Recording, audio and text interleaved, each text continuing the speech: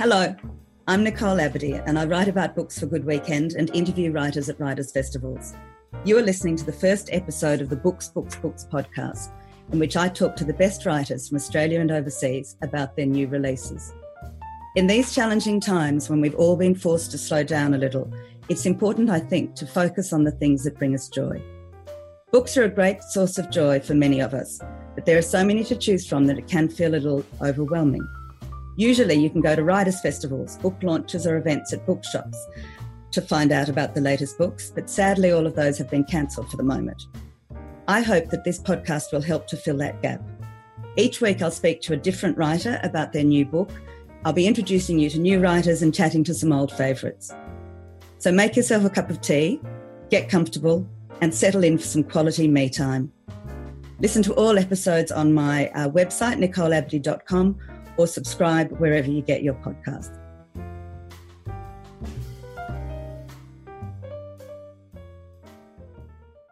So it's my absolute pleasure for the first episode to welcome Dr. Julia Baird. Julia, thank you so much for joining us. Hi, Nicole. It's a great pleasure. I've got my cup of tea and I am settled in. Fantastic.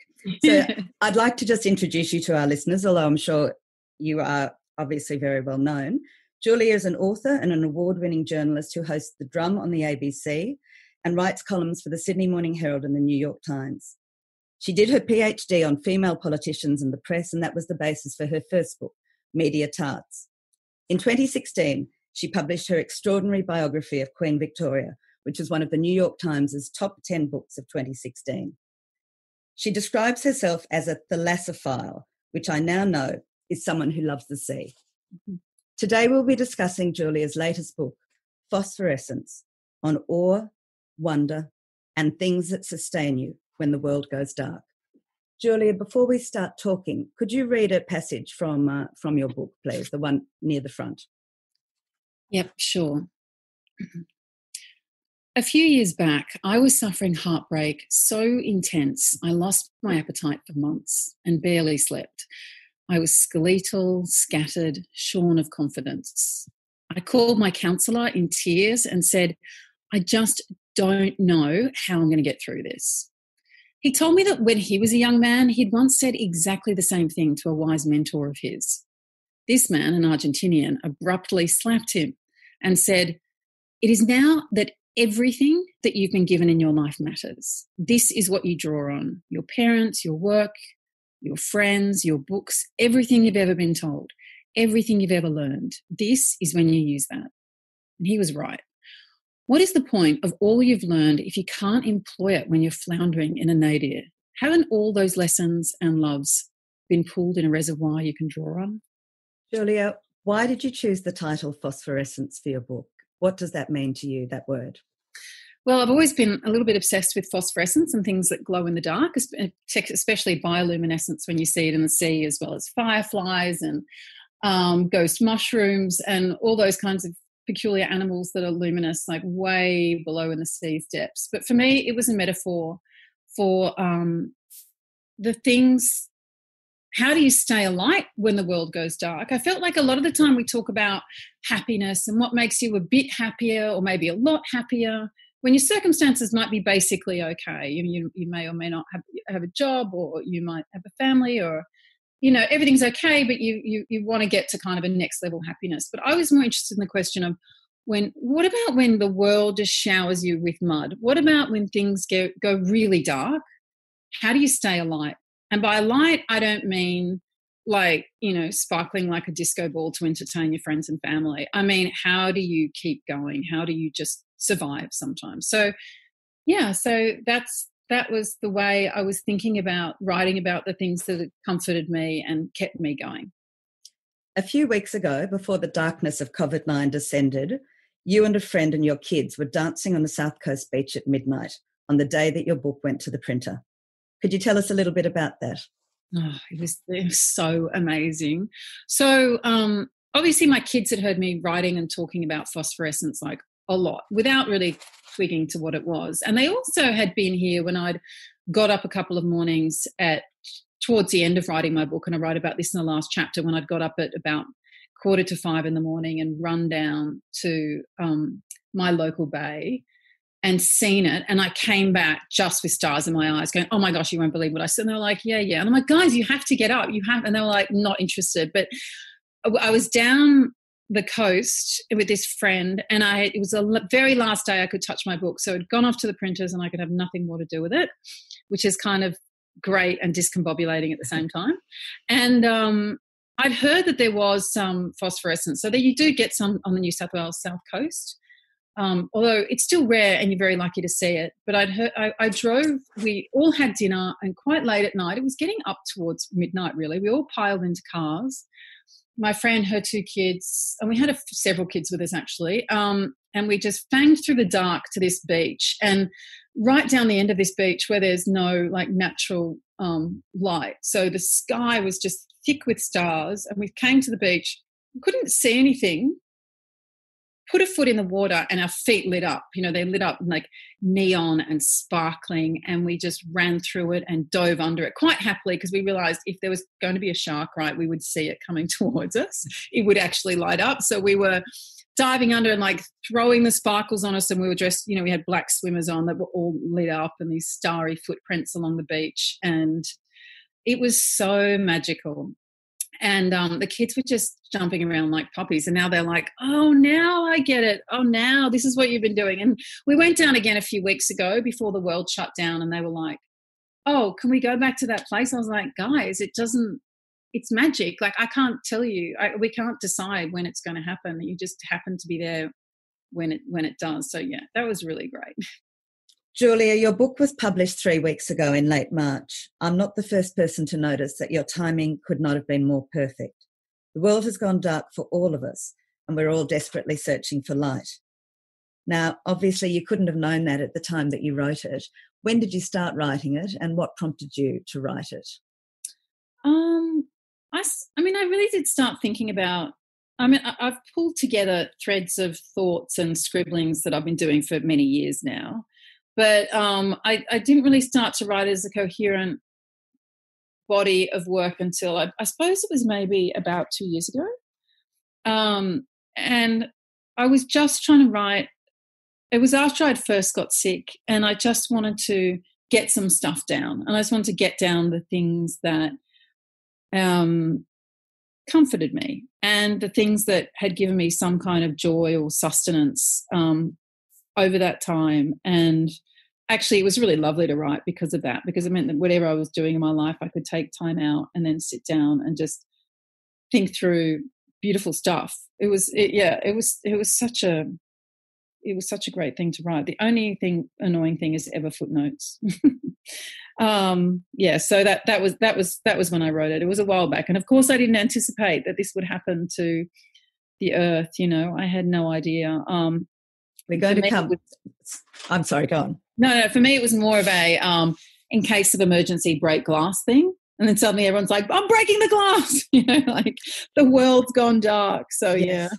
So we'll talk a little bit more about that later on. I obviously want to talk to you about COVID-19 and your thoughts about that. For now, let's start with the first part of your book on awe, wonder and silence. So you write about awe, the experience of seeing something greater than ourselves. And you say you find awe by diving into the ocean most mornings. What does that do for you, and where else can we find awe? For me, I find it very calming, and it just kind of gives me a level of peace and happiness. I've got up, I've done something, I've seen some beautiful stuff. I've usually seen some people, though I have to be swimming on my own at the moment. You can't actually swim with other people, obviously. And I don't know, it just lifts my day to a whole other level. I do love it if I've spied some big schools of fish. There's a lot of yellowfish around at the moment, and there's a turtle in the bay. And I love that. I love that kind of dose of wonder. I think awe can be found in so many different ways. Like scientists are talking now about micro doses of awe. They're measuring awe in the sense of goosebumps. I think a lot of it. How do they do that? They can actually measure people's goosebumps. Yeah, the response to seeing or hearing things by the goosebumps that you get, and that's meant to be a sign of awe. I mean, we also get goosebumps when we're kind of scared or when we're cold, but that is actually how they're measuring it. So Yeah, but awe for me is really about, I mean, I think a lot of it is about being in nature and being small and being, near an enormous sea or body of water or rushing river or under a big yawning sky of stars, in a forest, anything in which your place, you're reminded of your rightful place in the world as kind of an ant amongst many other ants. And Julie, you write about a lot of studies that have been done about the benefits of being in nature, and there are a couple of really interesting ones. I just wondered if you could talk to us a little bit about the students in the dorms that had the nature views and the prisoners in cells that looked out on trees.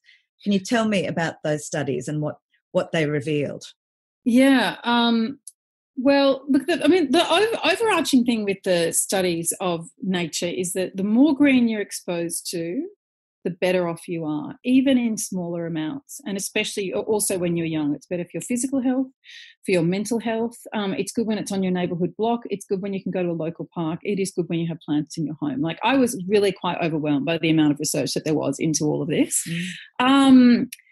The University of the Michigan study about prisoners was looking at prisoners who were on one hand looked out onto brick walls or absolutely nothing in their cells. On the other hand, had a view of green, and those whose cells had a view of green just did much better in terms of both physical and mental health. And they got similar studies of patients in hospital as well.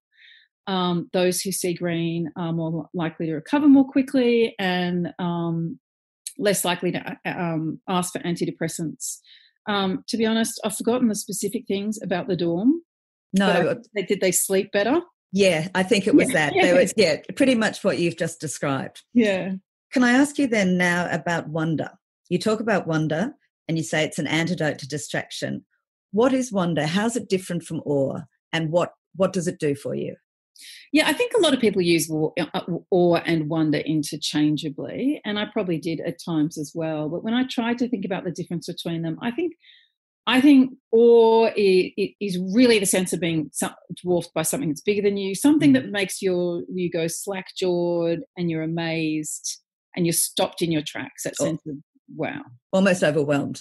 Yeah, and or getting of goosebumps. And wonder's got another element to it because it makes you wonder about the world. Well, that's weird. I've never seen a ladybird that colour or a grasshopper eat in such a way. That shape of that way that tree kind of splits into two and then rejoins, and kind of it's the extraordinary ways that trees operate. And wonder is a very important thing, and I think in a number of ways it makes us think about the world outside ourselves. So it really stimulates a sense of curiosity. And Martha Nussbaum, the American philosopher, talks about how we need to teach wonder to children, which of course Rachel Carson wrote about as well. The woman who really in many ways was a touchstone of the modern environmental movement, talks about taking young children by the hand and walking them through wild wilderness areas and encouraging them to wonder at what they see. And Martha Nussbaum says that even built into Twinkle, Twinkle, Little Star is an important question, because you're saying to the kid, the kid is saying, I wonder what that is. Like, what is that star? And from that very question, millions of brains have boggled and tried to grapple with a world much bigger than them. And, many scientists, I'm sure, began kind of wondering exactly what that star was too. So, yeah, I think what we don't really think about much is why wonder is important and how much it can sustain us if we're feeling miserable and we are despairing and we're really uncertain about a bunch of things, to get outside ourselves and to pursue things like awe and wonder. You talk about the importance of feeling small, that we as humans need to realise how small we are and to think about smallness. Yeah. And not even like, I spoke to someone the other day who said that she really finds that discombobulating because she doesn't like feeling small because it's, powerless and all that kind of thing. And I don't mean that. I don't mean the rest of the world is walking around all completely dandy and, large. You want to be like an amoeba in the middle of it. It's more that we are all small. Yeah. We are all on a planet where we're part of something much, much, much bigger than ourselves. And because of that, we're connected to each other. And because of that, we have to care for each other. And because of that, we also have to care for the earth. And it's much more fragile than we realise. And that's why I was really drawn to the idea of the overview effect and the astronauts who return from space, changed, men and women. And they say, couldn't find words. I couldn't tell you what it was. It was the most extraordinary thing. But the sense of being able to block out the earth with your thumb and realise how small we are turned, mathematicians and scientists and engineers and teachers into philosophers and theologians and poets, because it got them to think about that smallness. Julia, your book is so rich with research, even without looking at the footnotes. We can tell in the first few pages you've referred to numerous philosophers, to social scientists, to marine biologists. Where did you start your research for this book, and where did it take you, I guess? It just seems to have spread so broadly what you've looked at. Right. I did like a bit of research. It was more coming from instinct. I'd be like, man, what is it about? I was just wondering, what is it about ocean swimming that just was so great for me and so strengthening for me? What is it about that? And I'd think through the obvious things that I mentioned to you before. You're getting some exercise in, you're moving your body around, you're getting your blood moving. It's also a very meditational thing. Then I'd be like, then I'd start to look at the concept of awe, and I realised that there's all this burgeoning area of social science around what that means and why it's important. And then I'd start thinking about why is it so great to just go and stand in a forest? Like, why? What is it about it that can just so restore you? And then I found this absolute mountain of research about green and about the natural world. And again, it's kind of the confirming of instinct. So I think that's what it was. Yeah. I was just going to say that these are things that you felt intuitively, but then you went away and researched them and found that the research coincided with your own instincts. Yes, and of course, and I felt I was also acutely conscious at several times that these are ancient wisdoms too. It's obviously, I'm not like either. I'm certainly not discovering them for the first time. And I tell you, social scientists certainly aren't discovering them for the first time. I mean, Indigenous people have been listening to country and telling us about the importance of that. For those people who would listen for, a very long time now. And I was very struck by how little we understand of that. And people talk about, they download their meditation apps and talk about, needing to be quiet. And I think calmness and stillness is really important, without actually recognising that this is saturated in the words that First Nations people have been saying. Listening to country is a very, very profound thing. And actually, I really have learned that lately this year, that about what it means to listen. And if you get into a dispute, or if you're being savaged over something, or you're not sure, you just listen. Like, just listen. Like, it's actually why is it that your own resolution or your own final words or your own position actually really matters? It kind of doesn't a lot of the time. You just step aside and you listen. And I did think about that a lot when I went up to Gama in Arnhem Land. And the idea of Dadiri as well, which is a lot of Indigenous elders talk about, that sense of being quiet in the wilderness. So we just have so much to learn, I think. And you talk about silence as not necessarily being absolute silence, but silence is an absence of human noise or of human-made noise. Yeah, exactly. Julia, I wanted to move on to the next stage of your book, which is called, fantastically, We Are All Wiggly. You start by talking about your own archives and going through your own records of something that you were very passionate about in your 20s. You were very involved in a campaign in which you fought for the ordination of women priests in the Sydney Anglican Church. Now, you say at one point this was a failure. I assume that's because you weren't successful in getting women ordained as priests, but you make the point that you've kept boxes of the material. And I was wondering why that was, and how important is it for all of us, and you say especially for women, to keep records of our lives.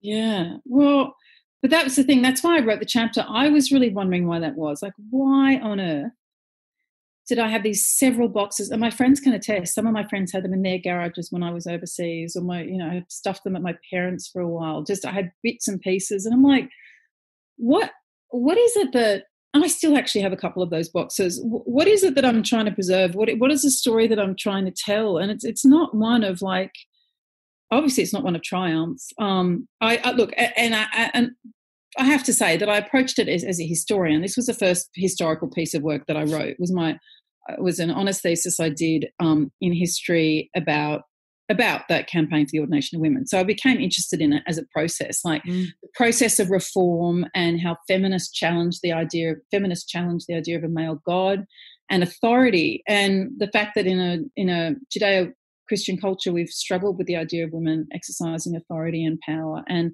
I've interrogated that whole idea for a very long time. But yes, in terms of Sydney, it's only gone backwards in allowing women to preach or speak or that kind of thing. But the more I thought about it, and I have spent a lot of time in archives, with my work on Queen Victoria, and I know that we keep the scraps of the powerful and the people considered important, and the people who were there when the photos are taken, when the bill is passed, when the legislation gets through, when the final barrier is reached. But actually, to get any reform and any change made, it takes decades of work, and much of it is mind-numbing. And half the time, it would seem that it doesn't matter, and no one's listening. And you could talk to people in the environmental movement, for example. And I just kind of wanted to say that you have to, whatever it is that you've tried to change in your life, when we tell the stories of our lives, you've got to honour the fact that you cared and the fact that you tried. And we also have to remember that the liminal years, we have to remember how much work it can take to get something to change. And Rebecca Solnit put it beautifully about talking about how you can see at a time of sudden protest, things will spring up like mushrooms. But those kind of protests and marches in the street, but actually they're drawing on like a fungus that's been beneath the earth and spreading for years and years. And I just really wanted to encourage people that have been doing it, the fungus people, let's call them, and recognise their place in history, and also, challenge maybe sometimes the story they tell themselves about the work that they've done and the significance of it. Let's talk a little bit about the need to embrace imperfection, which is something you talk about it as well. And you talk specifically about the Japanese art of wabi-sabi. Can you tell us a little bit about that? Yeah, wabi-sabi being the acceptance of things that are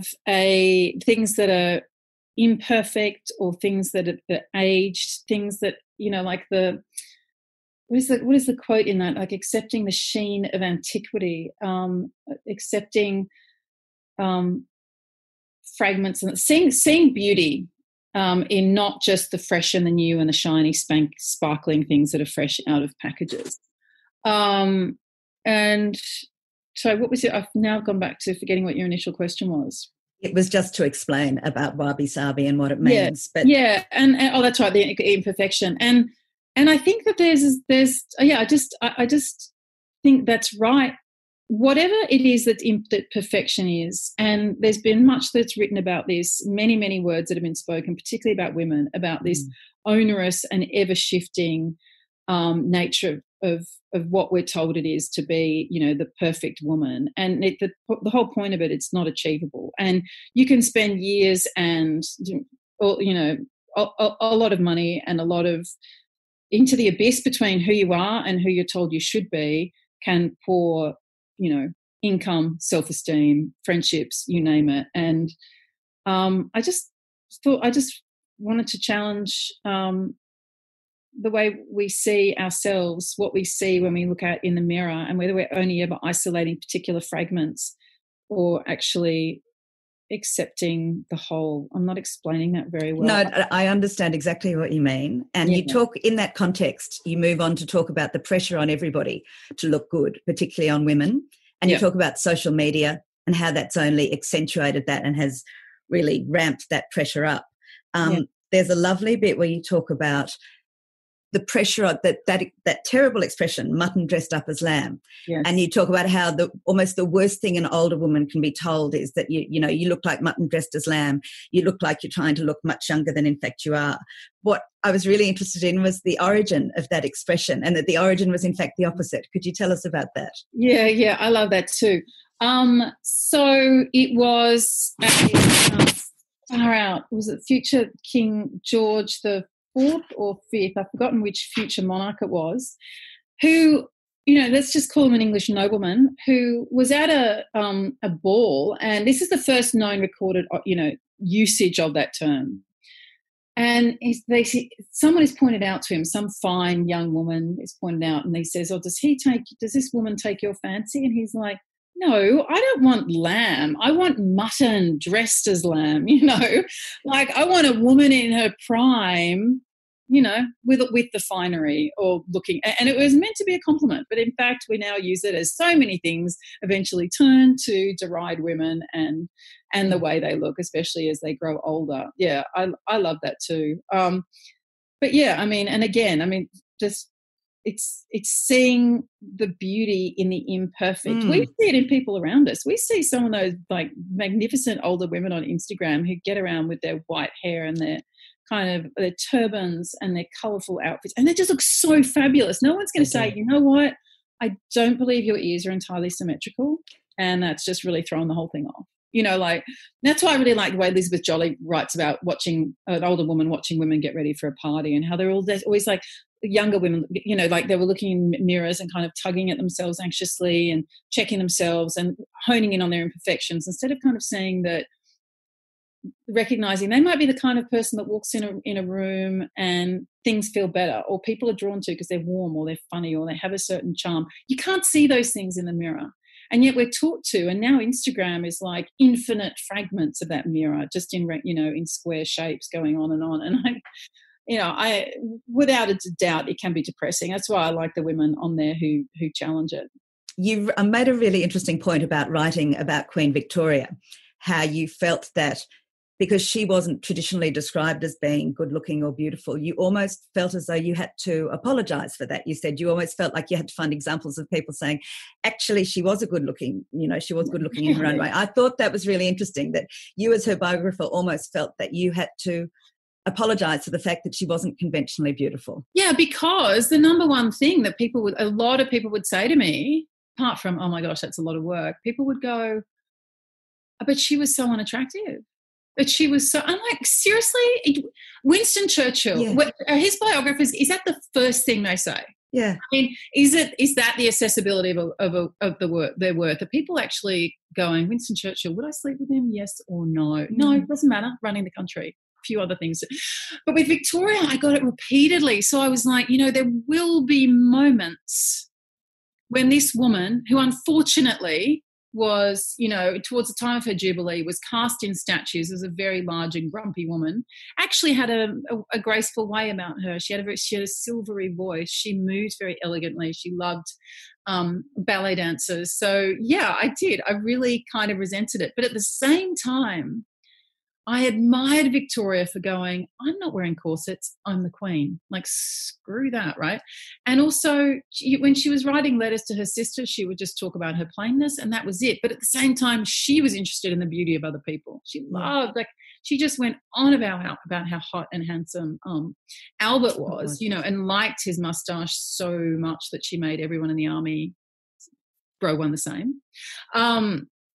And that's the way we're used to seeing men behave, not waiting for assessments of their behaviour, but actually looking around them and kind of ranking everyone else. That was refreshing in one sense. Julie, I wanted to ask you about an observation you made about yourself in this context, talking about looks. And there's a lovely section where you talk about your mother, how she's very beautiful, but she wasn't vain. And you then say, or you move on to say, that you feel comfortable in your skin now after your surgeries. And you make the point that for you, understandably, it's just a relief that your body is now working and that you're free from pain and you can go about your everyday life. I was wondering, because you use the word now, you're comfortable in your skin now, is that what it took? Is that almost what it took for you to go through such a horrendous ordeal to actually sit back and think, actually, it doesn't really matter what I look like. The main thing is I have a wonderful body that functions well.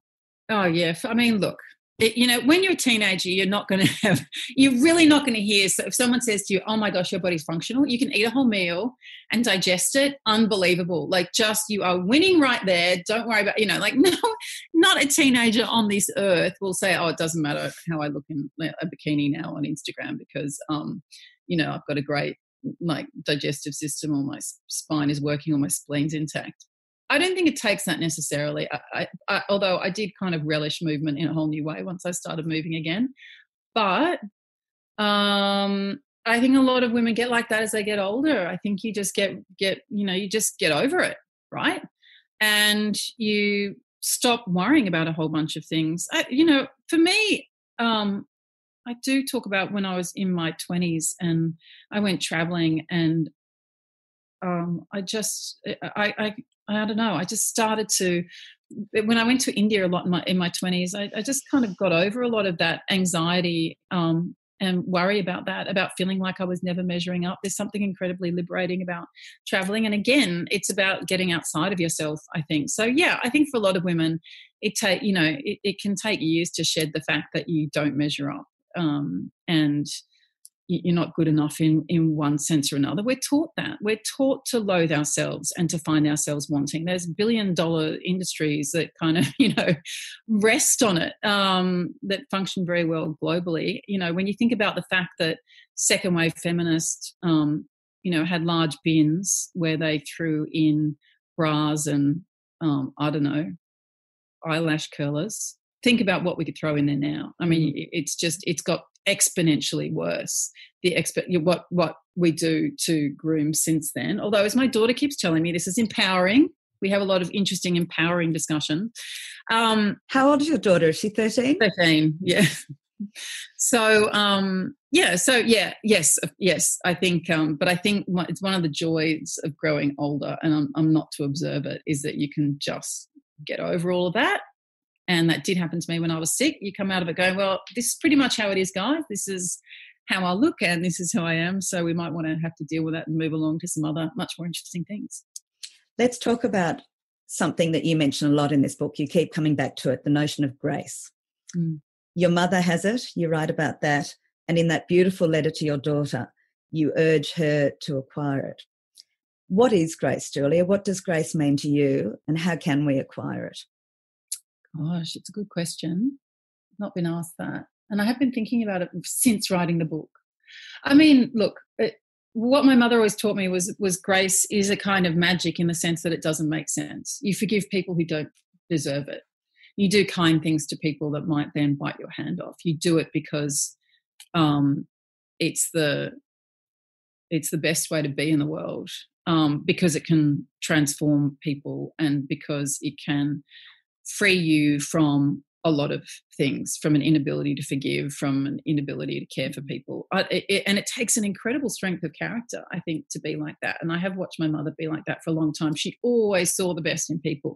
She always gave them the benefit of the doubt. Are you born with that, do you think? Do you think you're either born with it or you're not? Or can we all work to cultivate that in ourselves?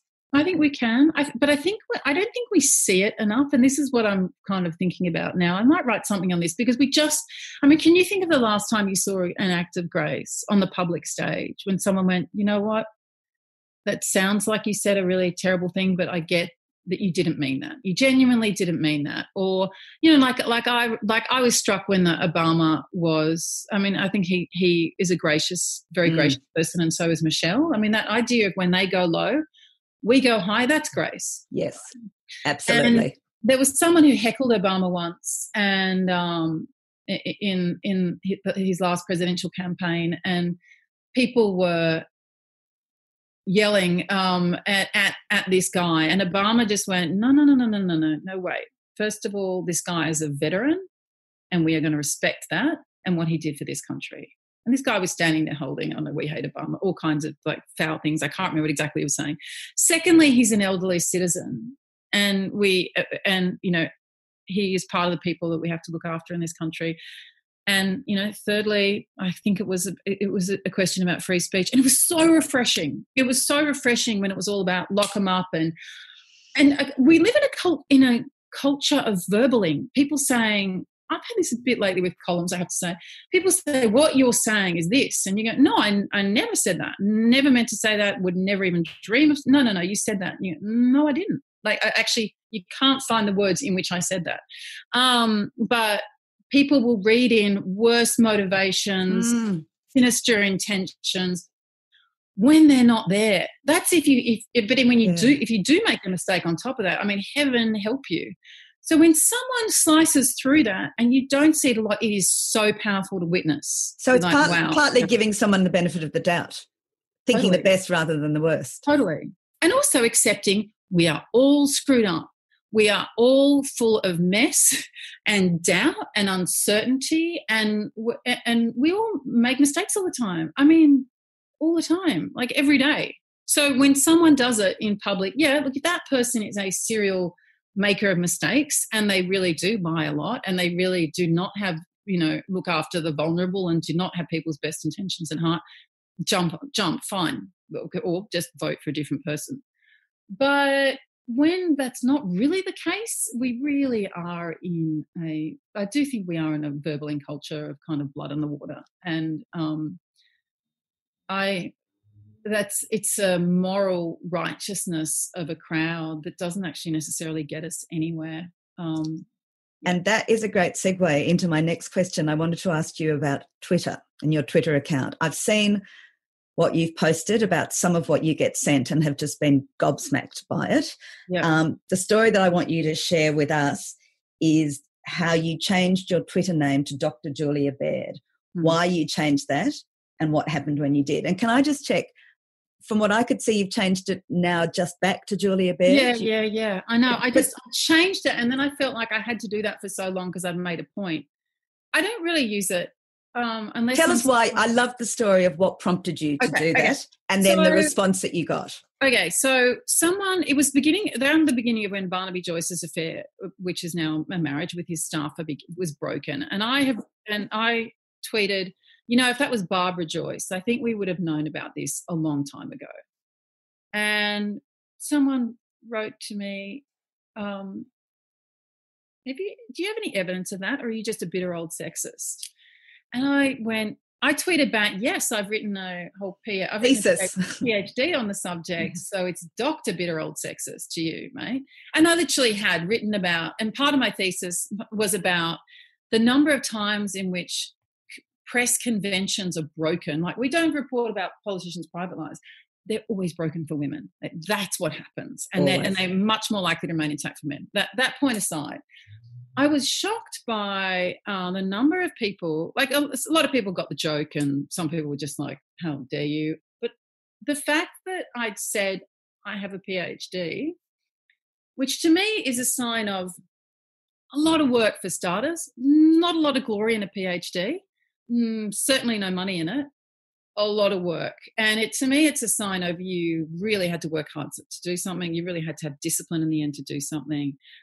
For a long time, I really wasn't sure why I did it. In the middle of it, I really wasn't sure why I did it. But you do it, and at the end, you're like, you know what? Again, that's something I really had a good crack at.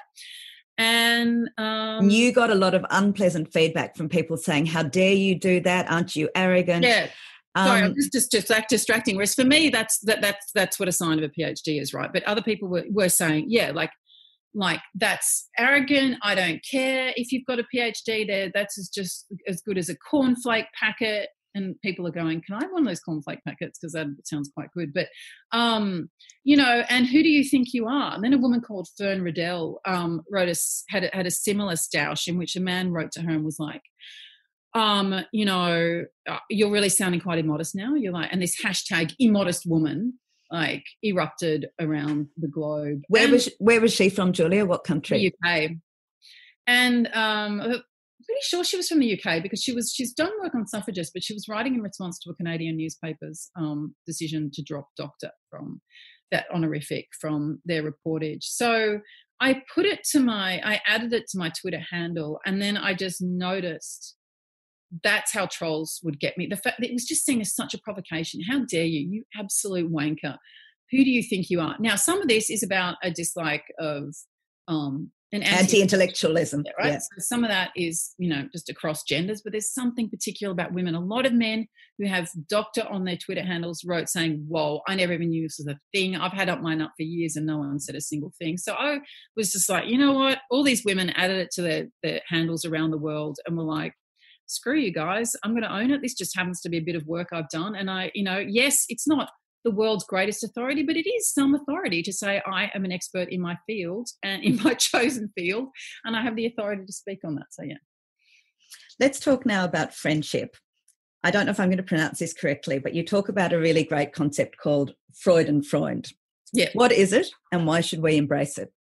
So Schadenfreude, we talk about a lot, which is the pleasure you take in another person's misfortune. And Freudenfreude is the joy that you get from watching someone that you love, or just from watching another person take off or succeed, or just do really well at something. And I dug into that when a friend of mine was made, who does this really important work teaching creative writing to disadvantaged kids, and she was made the local Australian of the year. And I was so proud, and we were all so proud that I just had this physical feeling of tightness in my chest. And I was like, this is the best feeling. And it stayed with me all day. And so I started to look into it and found this word. And I was like, why don't we talk about that a lot? And when I hopped on to kind of dig around, see if there's any research on it, because I like that, I found that there was this concept that that social scientists had come up with to talk about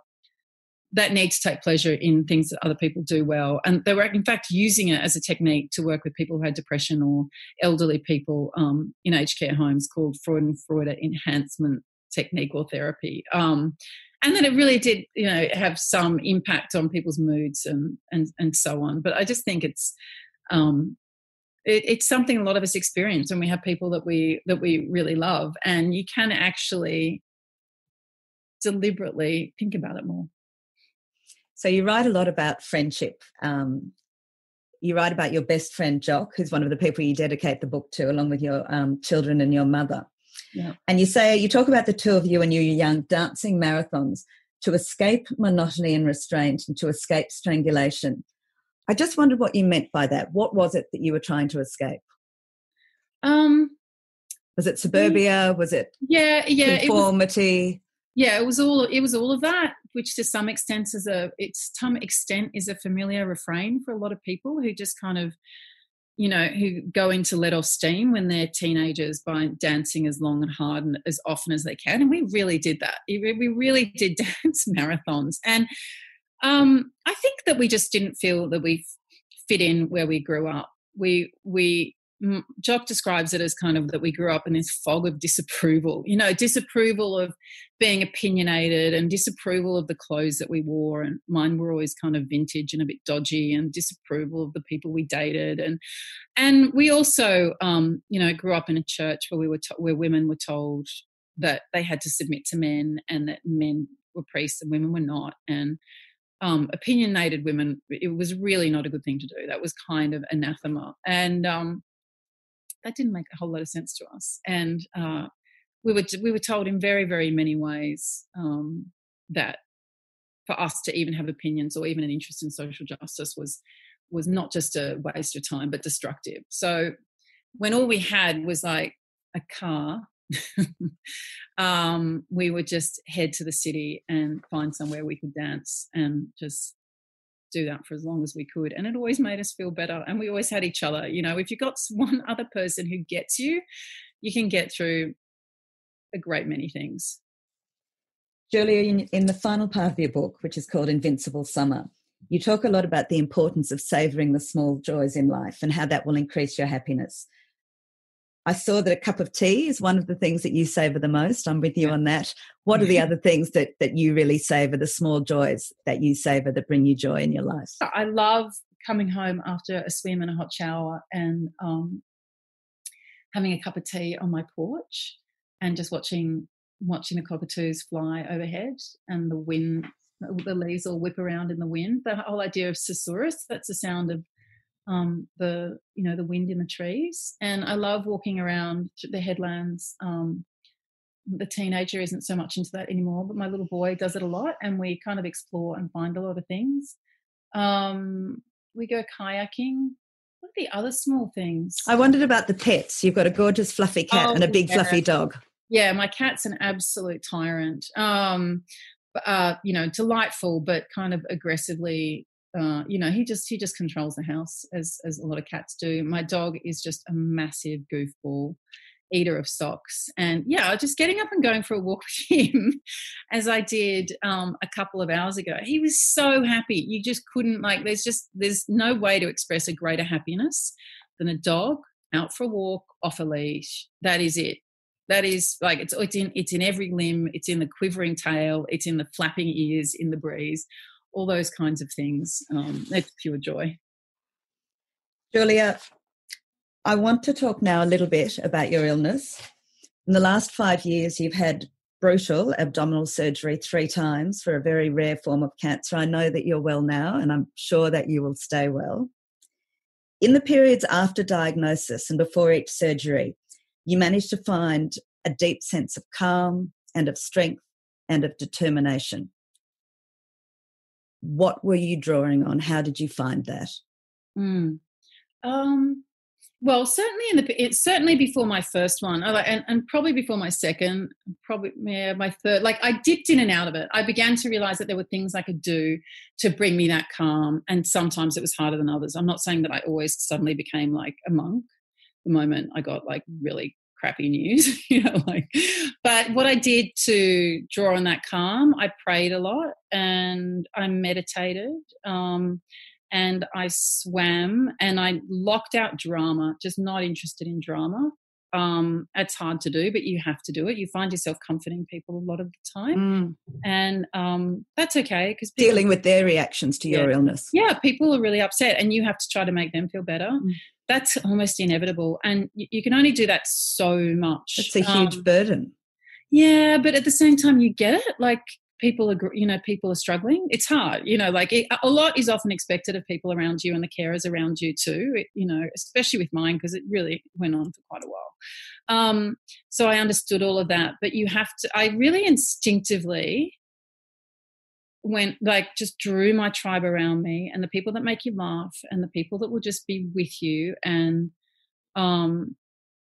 it will be very pragmatic, and, I just kind of alerted everyone. People came over, and then I just kind of went very quiet. I went very calm. For me, the way I found strength was to be still and not have a lot of commotion. For me, commotion drained me. I don't like the whole battle talk. How do you do that with 2 young children and 2 pets? Well, the pets aren't bad at that stuff. It's like your world and your perspective narrows to a slit, right? So you just don't do a lot of other stuff. You just focus on them. And for me, it was, I had to get outside and do as much of that kind of thing as I could. And you begin the search of the things that will give you any kind of reprieve or any kind of cheer. And for me, it was I described it as being a flower kind of drawing in for the night. It was, and people who've been through this or who've been through other times like that will know what that means, when you kind of draw your petals in and you're like, okay, all right, I have to do this. And, it's that kind of steadying of yourself. I read that your faith was a great comfort to you, and you described your faith as cheerful and enduring. How were you able to hold on to that faith through your illness?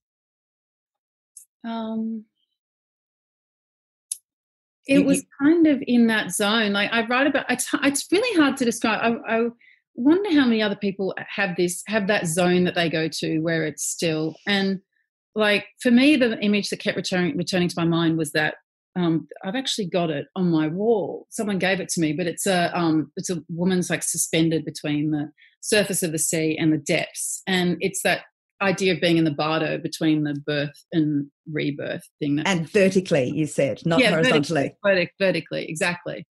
and kind of about to kind of shoot back up. To me, that's where God is, in that stillness. That's I mean, there's a reason where it's like, be still and know that I'm God. Like when you're suffering, it's not like you can be really cheerful and you're going to write platitudes. You're going to say, you know, the world is great. The Bible is full of like people tearing their hair out and raging against the world and their enemies and their bodies and at God. And, you know, there's a lot of kind of anger and fury and lamenting throughout the scriptures, and not just Christian scriptures, obviously, you know, all of the world's religions and whatever your faith is, that sense that suffering is built into life, and it is a part of life. And people always say, you know, you can't always control it, but you can control how you respond to it. I know that can sound kind of trite sometimes, but it's actually very true. So it's just that sense of kind of knowing that you're not alone. It's hard to describe in ways that, yeah, and not pat, but even at times when you're least certain, I've never had a problem with kind of twinning that sense of like, what the hell, how on earth can this be going on, with that sense that you're not alone. And also, it was Oscar Wilde that said, where there is sorrow, there is holy ground. And sometimes that makes sense and sometimes it doesn't. Sometimes you're angry, sometimes you are really sad, sometimes you're bereft, like all of those things. It's just, you just know that this is like a deeply human thing to be. Like, this is the stuff that we go through. And I think I came out of it really determined, as Nick Cave says, that you know, a purpose of life is to actively reduce the suffering of people around you and know that we all go through this stuff. Like, I'm in no sense alone, or even the worst affected in any of this. So I wanted to ask you about that, because I'm about to just ask you to wrap up our interview. I can't leave without asking you a bit about COVID-19. And that Nick Cave quote, I think, was my favourite quote almost in the whole book. And I wondered if that was a bit of an answer, perhaps, to some of my questions. So, Julia, you write quite a lot about doubt, and you explain that it's not a failing, but a strength. I'm wondering, has COVID-19 caused you to doubt? And my question, I guess, is how do you and how do all of us live with doubt? I think COVID-19 has made us a lot more aware of a lot of the fundamental problems we have, actually, that we for a long time have believed that we couldn't possibly work together as you know, in groups of countries, that we couldn't have bipartisanship and agree on certain fundamental reforms, that we couldn't find shelter for the homeless, that we couldn't increase New Start, that we couldn't. There's a whole bunch of things that seems to be a paralysis around. And actually, it's weirdly encouraging to see even things like Greg Combay, Christian Porter, Sally McManus, like, get together something resembling an accord in just a few days, to see that we can all question the way we live and how much we consume and how we behave and maybe what the impact of the earth might be. So, no, I think it's caused us to question some very fundamental things about how we operate, kind of as a group and individually. The other thing, which I guess is related, is how do you hold on to your faith in times like this, when we see the devastation that's being wrought around the world? How do you and all of us hold on to a faith? Well, I guess that now seeing what's happening just makes you more acutely conscious of how kind of, you know, screwed up the world is, and really right now what human beings have done to the earth. I mean, we're seeing the Anthropocene age, and you know, skies black with smoke and rivers choked with dead fish, and oceans thick with plastic. We've seen all of that stuff. So I think that's what's been exposed at a time of a pandemic as well. We've seen misinformation, lack of transparency, even on the origins. But at the same time, we have also seen a coming together to try to resolve that. I think that mean, as Jess Hill said when she was accepting her Stella Prize this week, which was incredibly well deserved. It's a really important piece of work that she's done on domestic violence. You know, we can hold hope in one hand and despair in the other. We can hold faith in one hand and a recognition that, you know, disasters can happen and have happened. And yet I've seen a lot of people return to, you know, fundamentals of faith in who we are and what we can do and what matters. And we've kind of have shrunk in our physical circles. At the same time, we've expanded in our thinking. And I think that will, I mean, there's so many cliches that are around already, you know, silver linings, reset, you know, there's so many tequila games you could play with the way people are talking about corona. But I do think that for a lot of people, it like the fact that we've had to retreat to our families and our back gardens at a time of global emergency is kind of astonishing. We don't have like, you know, like the literature that came out of the world wars we've had before, which is when all the men went away. And now, and families were broken up and there was a lot of suffering on that front. But now we see that for a lot of people, they've kind of had to, it's been an enforced period of stillness, and kind of regarding what they've got around us will be transformative. We've seen that we don't really care so much at all about what celebrities think, but we're completely delighted by families playing games with ping pong balls on saucepans. You know, there's something so gorgeous about watching families sit around and cheer. And by kind of mentioning those, I guess I'm just talking about, you know, a faith in humanity and that we can get it through, and that at times like even of immense suffering, that you can see moments of beauty, and you can see, you know, the fact that we can stop and think about what's important, which is standing outside on balconies and leaning out of windows and applauding those people who are putting their lives at risk to make sure the rest of us survive, and all those kinds of things. It's going to be an enormous kind of cultural reckoning, what's happening now. But my own view is that if we are to talk of silver linings and to glean what it is that can come out of us to make us kind of function, to make us live better and dream of doing more, I would hope that it's kind of like the overview effect. So when astronauts go, you know, and return to Earth, realizing how small the planet is, how connected we are to each other, and how much we matter to each other, and how hard we have to work.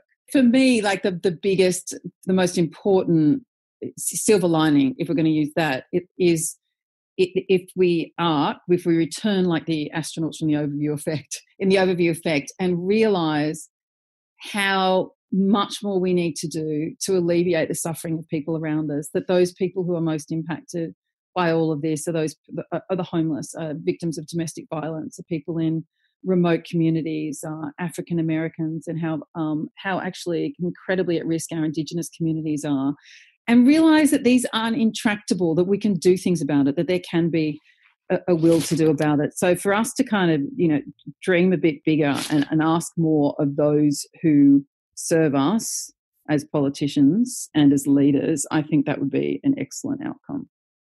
Julia, in terms of individuals, the whole thrust of your book is what people can draw on to get them through when times are tough, when things are dark. I'm assuming your advice to people listening who are finding these times very challenging is along the lines of I guess the major theme of your book, that the way we get through is to look outwards, not inwards. And you put a lot of emphasis on paying attention, just paying attention, full stop, paying attention to others, living in a deliberate way. Are they all the things that you suggest people draw on now? I think that it's, you know, it's very hard to tell another individual, you know, what it is that will get them through, especially if it's time of great loss or suffering. I have written about my own experiences and tried to reflect on some of the things that gave me comfort. And I do think that people will find strength find their own resilience in ways that are unique and particular to them. But for me, I really realised how much paying attention to each other and the world around us and the beauty on your doorstep and how incredibly sustaining that can be, the recognising of our own smallness in the world, that we are all part of, not just kind of tiny dots in a vast universe, but we're all part of this kind of seething mass of humanity. And we need to look after each other, and we need to look outwards and kind of recognise and identify that. And we need to look for those moments of beauty. And if we're paying attention to the world, we will. For me, it was moments of peace, moments of calm and silence. I craved those. I think kind of friendship and relationship and family, we know can give you an inestimable strength. I call all those people the crossbeams of my own resilience. And to know that, I think with all of the things, what really struck me writing this book was that some of those things can sound kind of obvious. Oh, yeah, friends. Oh, yeah, it's lovely to go for walks in parks, although I think surrounding yourself with nature is a lot more than that. But you have to do that deliberately, that sense that don't wait for it to all passively happen. Like, make that part of your life. Do that every single day. Now, you don't want to wake up and spend every single day going, oh my gosh, this, I'm going to live every day like it was my last. That would be so exhausting and frantic and ridiculous. But if you live every day knowing that there are things that will give you strength, and they might seem tiny, they might seem almost obvious, but parcel them into your life. You can deliberately hunt awe and pursue wonder and really value the friends around you, and really, as Nick Cave said, try to actively reduce the suffering of the people around you. And I do think all those things will give you a kind of incredible strength. But everyone will find their own way, and I think that's the thing, is reflecting on what it will be for you. One woman that I quote in the book, and as I've said, like, I repeatedly return to kind of an understanding of the wisdom of First Nations people in telling us what to do to kind of calm our spirits and reflect on our place in the world. And there's a woman, elder, she's an elder, Miriam Rose Ungamere from the Daly River, and she put a reflection recently about how we cope with these times, and I just want to read from it because she puts it so much better than I ever could. And she says, how can I nourish my spirit? Each person must seek their own answers to this question. I can only speak from my experience. My spirit is nourished when I sit quietly by the river and billabongs, when I enjoy laughter of family, when I share the pain of my people in my community and try to help them. These are my meditations. I reflect on them daily. When life becomes too busy, I seek solitude in the land to revive my spirit. Others tell me they nourish their spirit in their religious practice, music, the arts, and in giving themselves to serve the disadvantaged. I know if I am straining from my spirit when I become anxious and worried. It is a feeling in my gut that calls me to stand still and listen. And that, to me, pretty much says it perfectly. Beautiful. Julia, thank you so much. It's been really wonderful to talk to you about that beautiful book. If you'd like to buy Julia's wonderful book, there's a link on the books page of my website, nicoleabadie.com. You better hurry because I think it's sold out in a lot of places, but they'll be taking orders for the next print run. Next week, I'll be talking with Malcolm Turnbull about his new memoir, A Bigger Picture. Julia, thank you so much. No worries. Good luck with it. Thank you for listening to Books. If you liked what you heard in this episode, please go to my website, nicoleabadie.com.au, to listen to all the episodes and find out more about the podcast. You can also find me, Nicole Abadie, on Facebook, Instagram and Twitter, and look for my reviews in Good Weekend. You can subscribe to Books, Books, Books at Apple Podcasts, Spotify, Google, and all the usual places. Since it's a new podcast, it would be lovely if you could go to any of these platforms and give Books, Books, Books a rating or review. Thank you. I look forward to talking books with you again soon.